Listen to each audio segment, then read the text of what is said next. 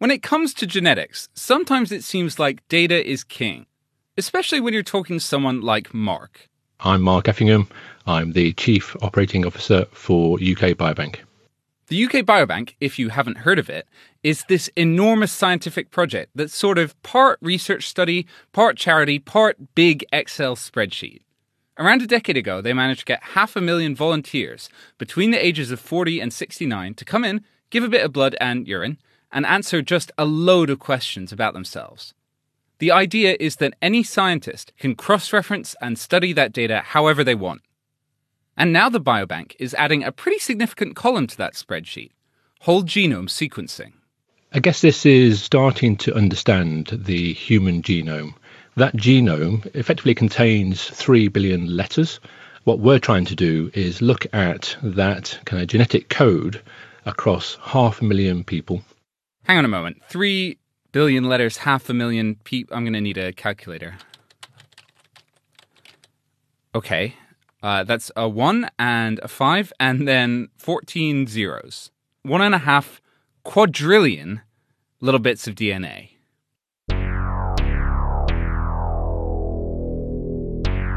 I'm no expert, but I think that's quite a lot. After talking to Mark, I had a few questions, so I went to find some answers.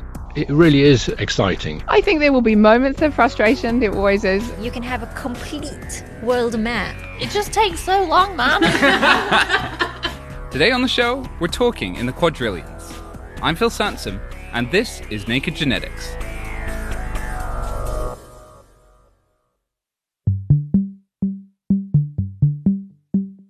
Each little bit of DNA that leaves the UK Biobank over the next 2 years will head to either Iceland, the company Decode, or to the Wellcome Sanger Institute here in Cambridge. But both places will sequence the genes of their samples in the same way, and that's using tech from our old pals over at Illumina. If you listened to the last couple episodes, you heard how their machines can do a whole genome sequence in 40 hours. But we didn't really cover a crucial part, the chemistry, how the machine can look at only one DNA letter at a time. I went over to visit Vince Smith, who leads their chemical team.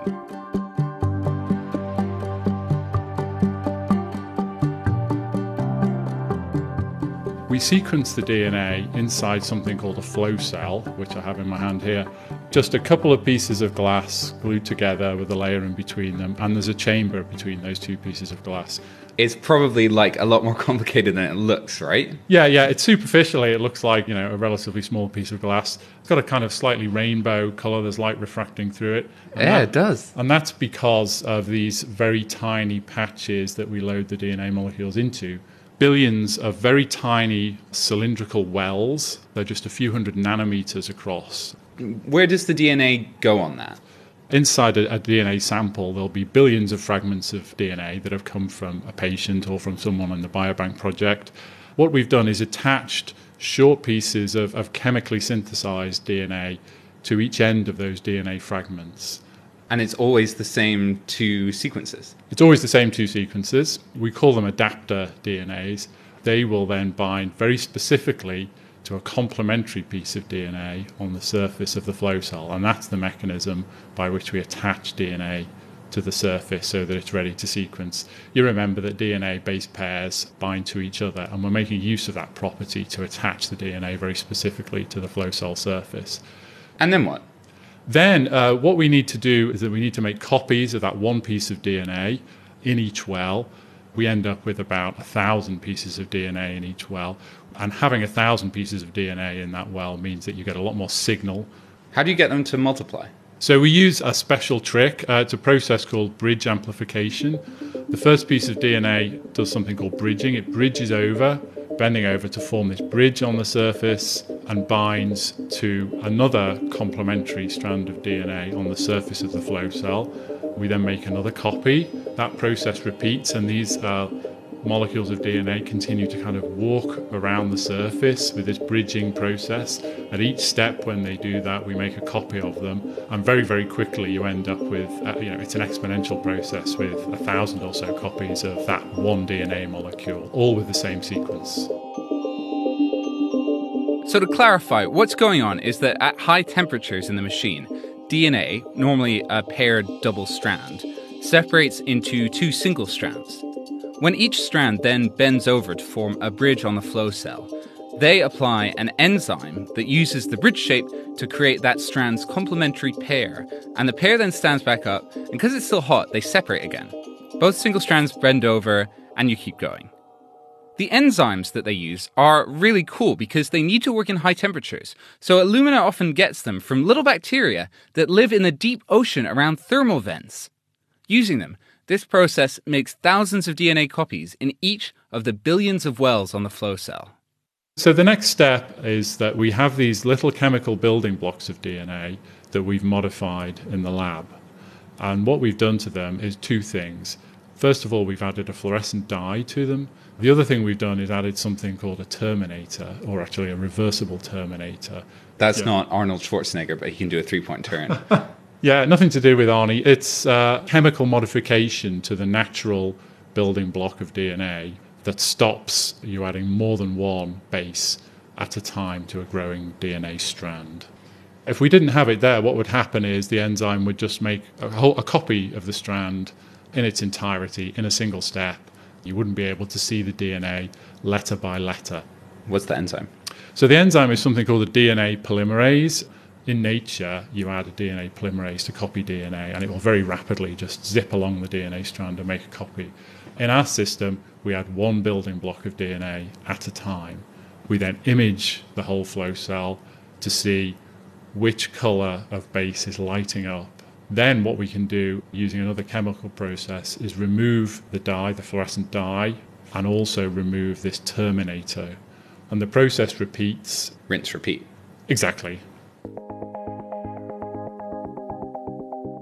What I hadn't realised before is that the camera isn't struggling to keep up and look at every base at once. It's actually that they make sure to add the bases one at a time. That's some tricky chemistry. And lest we forget, this is sort of happening 1.5 quadrillion times. When I spoke to Mark from the Biobank, he told me how tricky it is just to deal with all that information. Historically, UK Biobank has made available its data for download by approved researchers. But these data sets are now going to be so large that you simply can't do that. Around about 20 gigabytes per genome sequence. That's probably the equivalent of 4 high-definition movies that you might download from iTunes or similar. So if you then times that by 500,000, that is a substantial amount of data.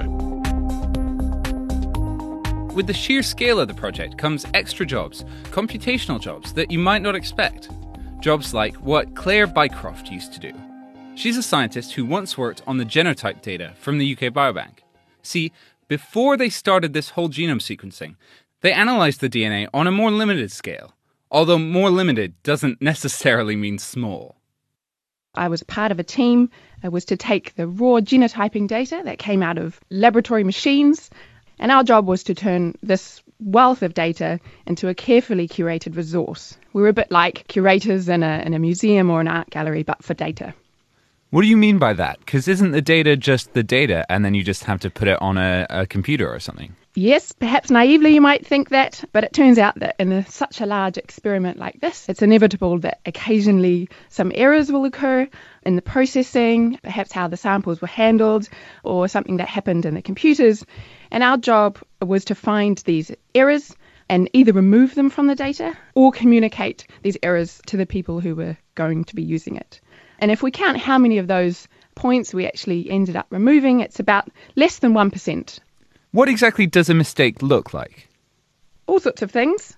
So sometimes the machine or the algorithm fails to actually get enough information to make a call, to be able to decide whether it's a G or a C or a T or an A. But in other cases, the letter is actually probably the wrong one. How do you tell when a letter's the wrong one, though? Because surely it could just be that letter. Yeah, so usually what we do is we think about what kind of biology that we're trying to capture here and other things that we know about how the genome is inherited. And if we happen to see in the data set that half of the people carry 2 Gs and half of the people carry 2 As and very few carry an A and a G, then that's an indication that probably some of those are incorrect. How many little bits of data were you looking at again? there is around 800,000 positions in the genome that were looked at for all of the individuals in the UK Biobank. So that's 800,000 by 500,000. My maths isn't that good, but that must be in the billions, right? Something like that. So you can't exactly go in by hand, so you had algorithms to go through and... Absolutely right. We developed metrics and statistical based approaches to try and clean up the data. And do you think that you got it, basically, that you got a clean set, or there's still like one in a million, there's an A instead of a C? Yeah, that's a really, really important question, and I think useful for people to get their heads around is that how do you create a resource that was going to be used by hundreds of different people with many, many different types of questions that they want to ask of this data, and how do you make that clean for everybody? We thought about the major ways that people were likely to use this data set. One example is learning about the associations between genotypes and common disease, and think about the kinds of things that would be useful for those researchers as well as others. And we also took the approach that sometimes people might be really interested in the unusual aspects of this kind of data, and we didn't want to remove everything that we thought had some minute possibility of being incorrect, so that people could make their own decisions. Right, because every person is going to have some rare thing. You mean the people in the UK Biobank or the researchers? The UK Biobank. Exactly. In a data set of this size, we expect to see quite a lot of unusual things, in particular with the human genome. Sometimes you can compare sex determined from looking at the genetic data to the sex reported by the individual, and sometimes that is not the same. And historically, people have often used this in smaller samples as a way of identifying potential mishandling in the laboratory. But it turns out that in the UK Biobank, it's large enough to be able to see really interesting instances where some individuals have, say, 2 X chromosomes and 1 Y chromosome. And it turns out standard ways of looking at this data and inferring sex from this are just not appropriate. Now that they're doing whole genome sequencing, are they going to have to do this whole thing all over again? In some senses, yes. But I think what's really helpful with the experiments we've already done is that we've now learnt a lot about the properties of the data and aspects of the genetics of the individuals in the UK Biobank. So, for example, one of the things that we had to find out when we were looking at the genotype data is who in this data set are related to each other. So who in the UK Biobank has a mother or a child or a cousin or a sibling. And so I suspect that they will use that kind of information to help them figure out the needle in the haystack problem of where there are errors in the data.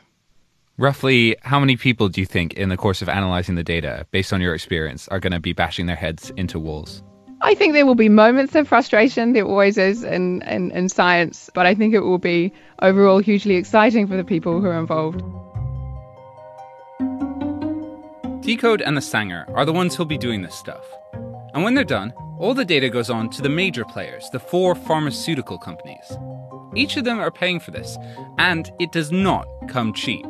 Of the order of £200 million, and that's being brought together by those 4 pharmaceuticals at the cost of £25 million each, plus additional funding of £50 million being provided by UK government, and a further £50 million being provided by the Wellcome Trust charity. What's going on there? Why exactly are these companies shelling out? That, plus gins and jeans, is after the break. Music in the programme is sponsored by Epidemic Sound, perfect music for your audio and video productions. You might not associate grassy banks with the coast. It is a bit like stepping abroad for a second. I'm here on the Ningaloo Reef, take people swimming with whale sharks. Just another day at the office. Yeah, just another day at the office, mate. I have you loud and clear. Hello. Welcome. The Naked Scientist podcast takes you to the science topics you need to hear about. Physics, medicine, nature. Keep up to date with what's going on in the field. First this week, the announcement from LIGO. And find out the answers to every question you never thought to ask. What kills more people, sharks or selfies? To subscribe, search Naked Scientist Podcast or head over to our website. Welcome back. I'm Phil Sansom and this is Naked Genetics. The UK Biobank is a massive database that's got 500,000 people's family histories and diets and medical data, you name it.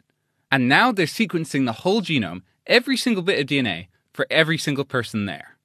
It's a big job, with a big price tag, and half of that investment is coming from big pharmaceutical companies, £25 million from each.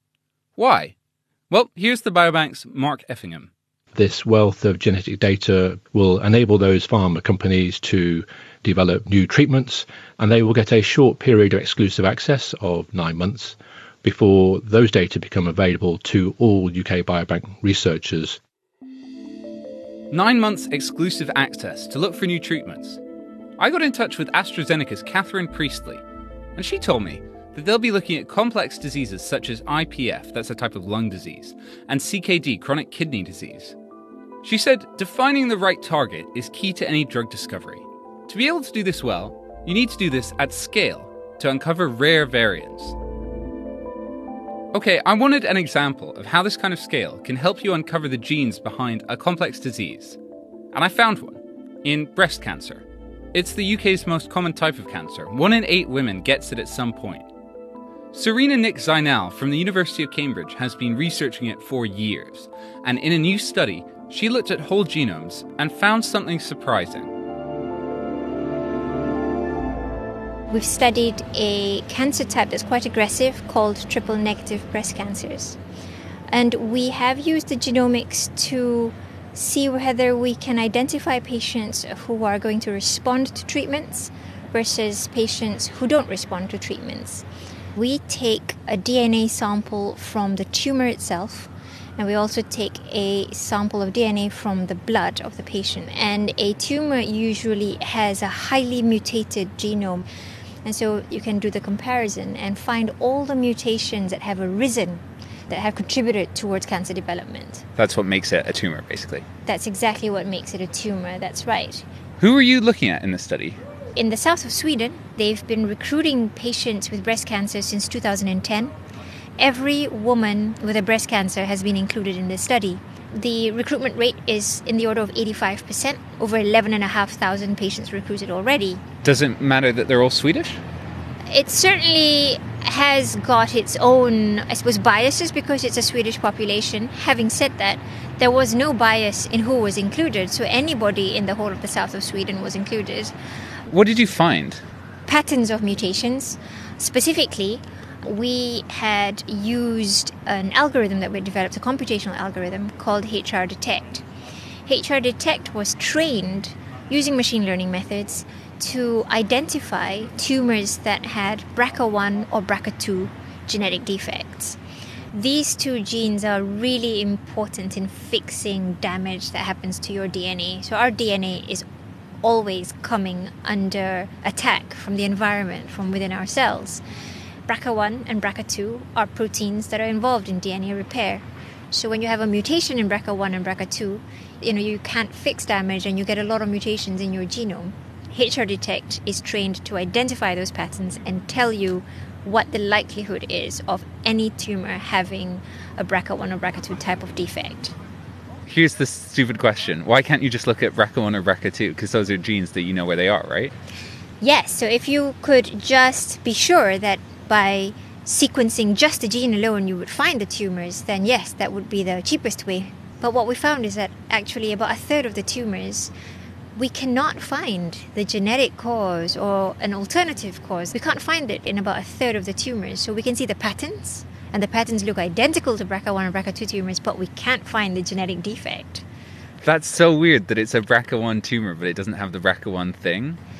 That's right, and we don't fully understand why that is. But we don't fully understand the whole genome either, and I suspect there are ways of turning off the gene that we don't fully understand yet. Now, what does that mean if you find these tumors that people didn't realize had these patterns, but actually they do? What does that mean for people?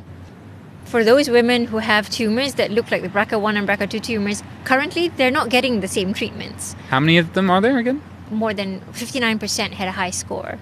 And these tumors are believed to be sensitive to specific drugs, in particular drugs that were developed for BRCA1 and BRCA2 tumors called PARP inhibitors. Currently, actually, most women still don't get PARP inhibitors in this country. But even if they did, it would have only been 1 to 5%, not 50-something percent.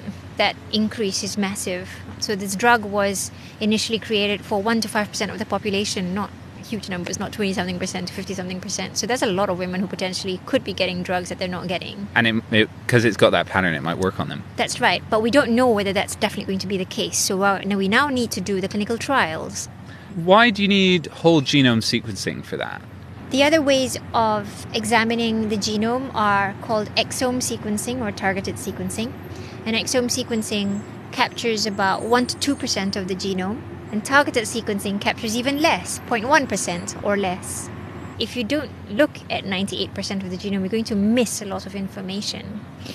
So I kind of think of it as going on a voyage and using very limited landmarks to try to get where you want to go. But today with whole genome sequencing, you can have a complete world map. Is it like going from here, there be dragons to GPS? Yeah, pretty much it is, yeah. So that's the last step in this biobank project pipeline.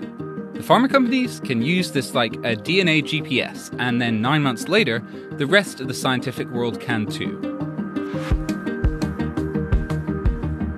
Right, time for a break, and a look at the bigger picture. It's time for Gins and Genes.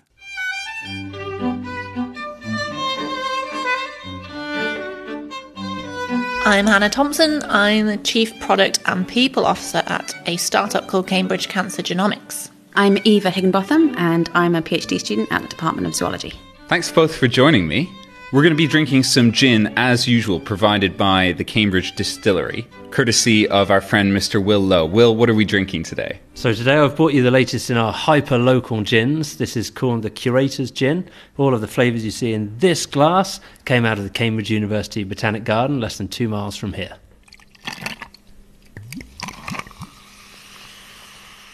So this month we're talking about this big project to sequence all the whole genomes in the UK Biobank. Is this everything it's cracked up to be? Is it a real big sort of milestone in the way we understand genetics? I think it will be when it's done, for the UK at least. Is that important, by the way, for the UK? I think it is important. I mean, really, we can sequence all of the genomes in the UK, but actually the biobank is 94.6% white, which at the time that they collected participants was actually representative of the population, but we're not talking about, all humans when we're talking about this. We're actually talking about it's quite a small subset of types of people. I mean, not only is the biobank segregated by age, so they recruited people between age 40 and 69, but also because of, it's called the healthy volunteer effect. So the kind of person who's likely to respond to a letter in the post that says, do you want to be a part of our project, etc., tends to be someone who's already quite healthy, and actually the statistics show that they have a higher percentage of women, less likely to smoke, they're less likely to be obese than the general population, they're more likely to be healthy in lots of ways. But you have to start somewhere. You make really, really good points, and I think it's great to know what's going on at a genetic level, but actually some of those things don't present themselves if they're not put in certain environments. If you really, really want to untangle everything, you have to monitor people right from birth up till they die. The other thing is that it's, I was talking to my friend who's a doctor, and she was saying, what are we going to do? As a scientist, I'm kind of like, more information is interesting. And from a doctor standpoint, they're like, great, so it's this gene, and how can I help this family? Yeah, I think that will be the next bottleneck. Does that seem like something to do with the reason that these pharmaceutical companies are getting 9 months early access? Overall, they've put money in, it's £100 million between 4 companies. They're putting money in, so they're getting something out. And in a way, that is a sign of, things ticking along and working as they should.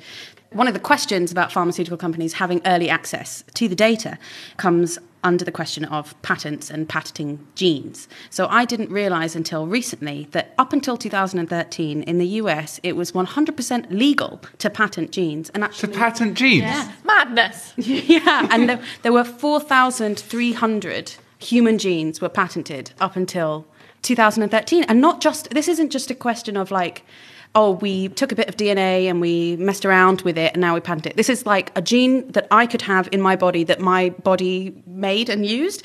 Where that has really serious consequences is when you think about testing for specific genetic disorders. So the famous one is the BRCA, the breast cancer genes. Those were under patent until 2013. So if you wanted to get tested to see if you had a much higher risk of breast cancer, you had to pay that pharmaceutical company to do the testing because they had patented those genes. But you have the gene. Yeah, you have the gene. I mean, it brings up all these interesting questions about, like, who owns nature? I'm not sure about the laws in the UK, and they did change them in the US in 2013. But yeah, one of the things that they report from the Biobank for this project is that the pharmaceutical companies will have to report on any patents that they're going to file from information they gather from this mission. I would say also that 9 months isn't that much of a head start in the grand scheme of science. They are actually the ones with the most resources able to action any data points that come out of it. I talk to oncologists almost weekly and they say we're getting more genomic information and I don't know. I'm not a genomic expert, so I don't know how to handle it. Is that the real challenge then, analysing this stuff? Yeah, I think there's huge amounts of data to understand, and if we get the links between them wrong, that has huge implications as well. What do you guys think about this idea that, data seems to be the big hot new commodity nowadays? Data is definitely the new gold, or petrol maybe, gas, who knows. Luckily, there are quite strict laws on data privacy, but it's very hard to police exactly what's going on, so you can't be looking at what everyone's doing all the time. It's interesting to me because I'm not a big data scientist. I take lots of images of fly brains using a microscope. And over the course of the last 4 years, I've taken an unbelievable number of images. But the fact is that only a small portion of that is actually useful. We've reached a point kind of in biology where it's relatively easy to make a huge amount of data. Getting what's good out of it is going to take much longer than actually producing it in the first place. 2 years down the line, when it's actually done, maybe a couple of years after that, when a bunch of people have done studies on it, do you think someone's life might be measurably different?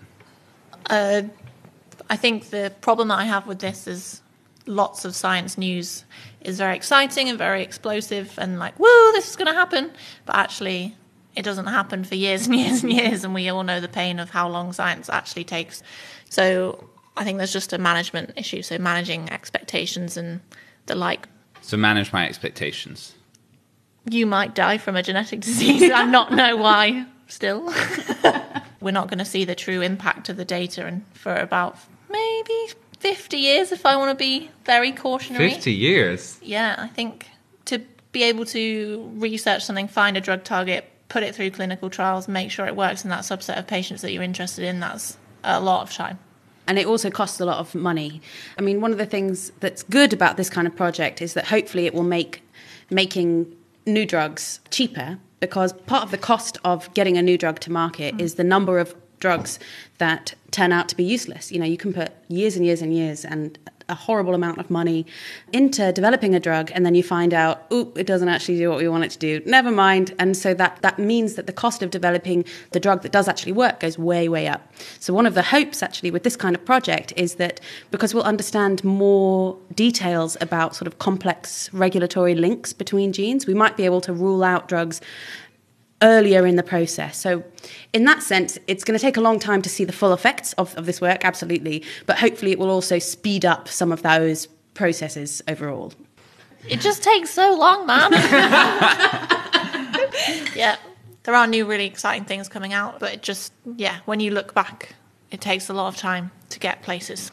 Right, that's enough about the genetics. I think we've earned some gin. Cheers, everyone. Cheers. Just what I needed on a Monday.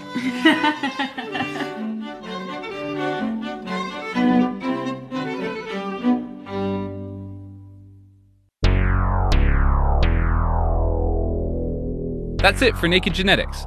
Lots of people to thank this time. Karen Birmingham and Vince Smith from Illumina, Claire Bycroft, Andrew Traherne and Mark Effingham from the UK Biobank, Serena Nix-Einal, Claire Nicholson and Carolina Hayfliger from AstraZeneca, and Patrick Short. Our panel for Gins and Genes was Eva Higginbotham and Hannah Thompson. If you like the show, please leave us a review on iTunes. Or just tweet it if you want. We're at Naked Genetics.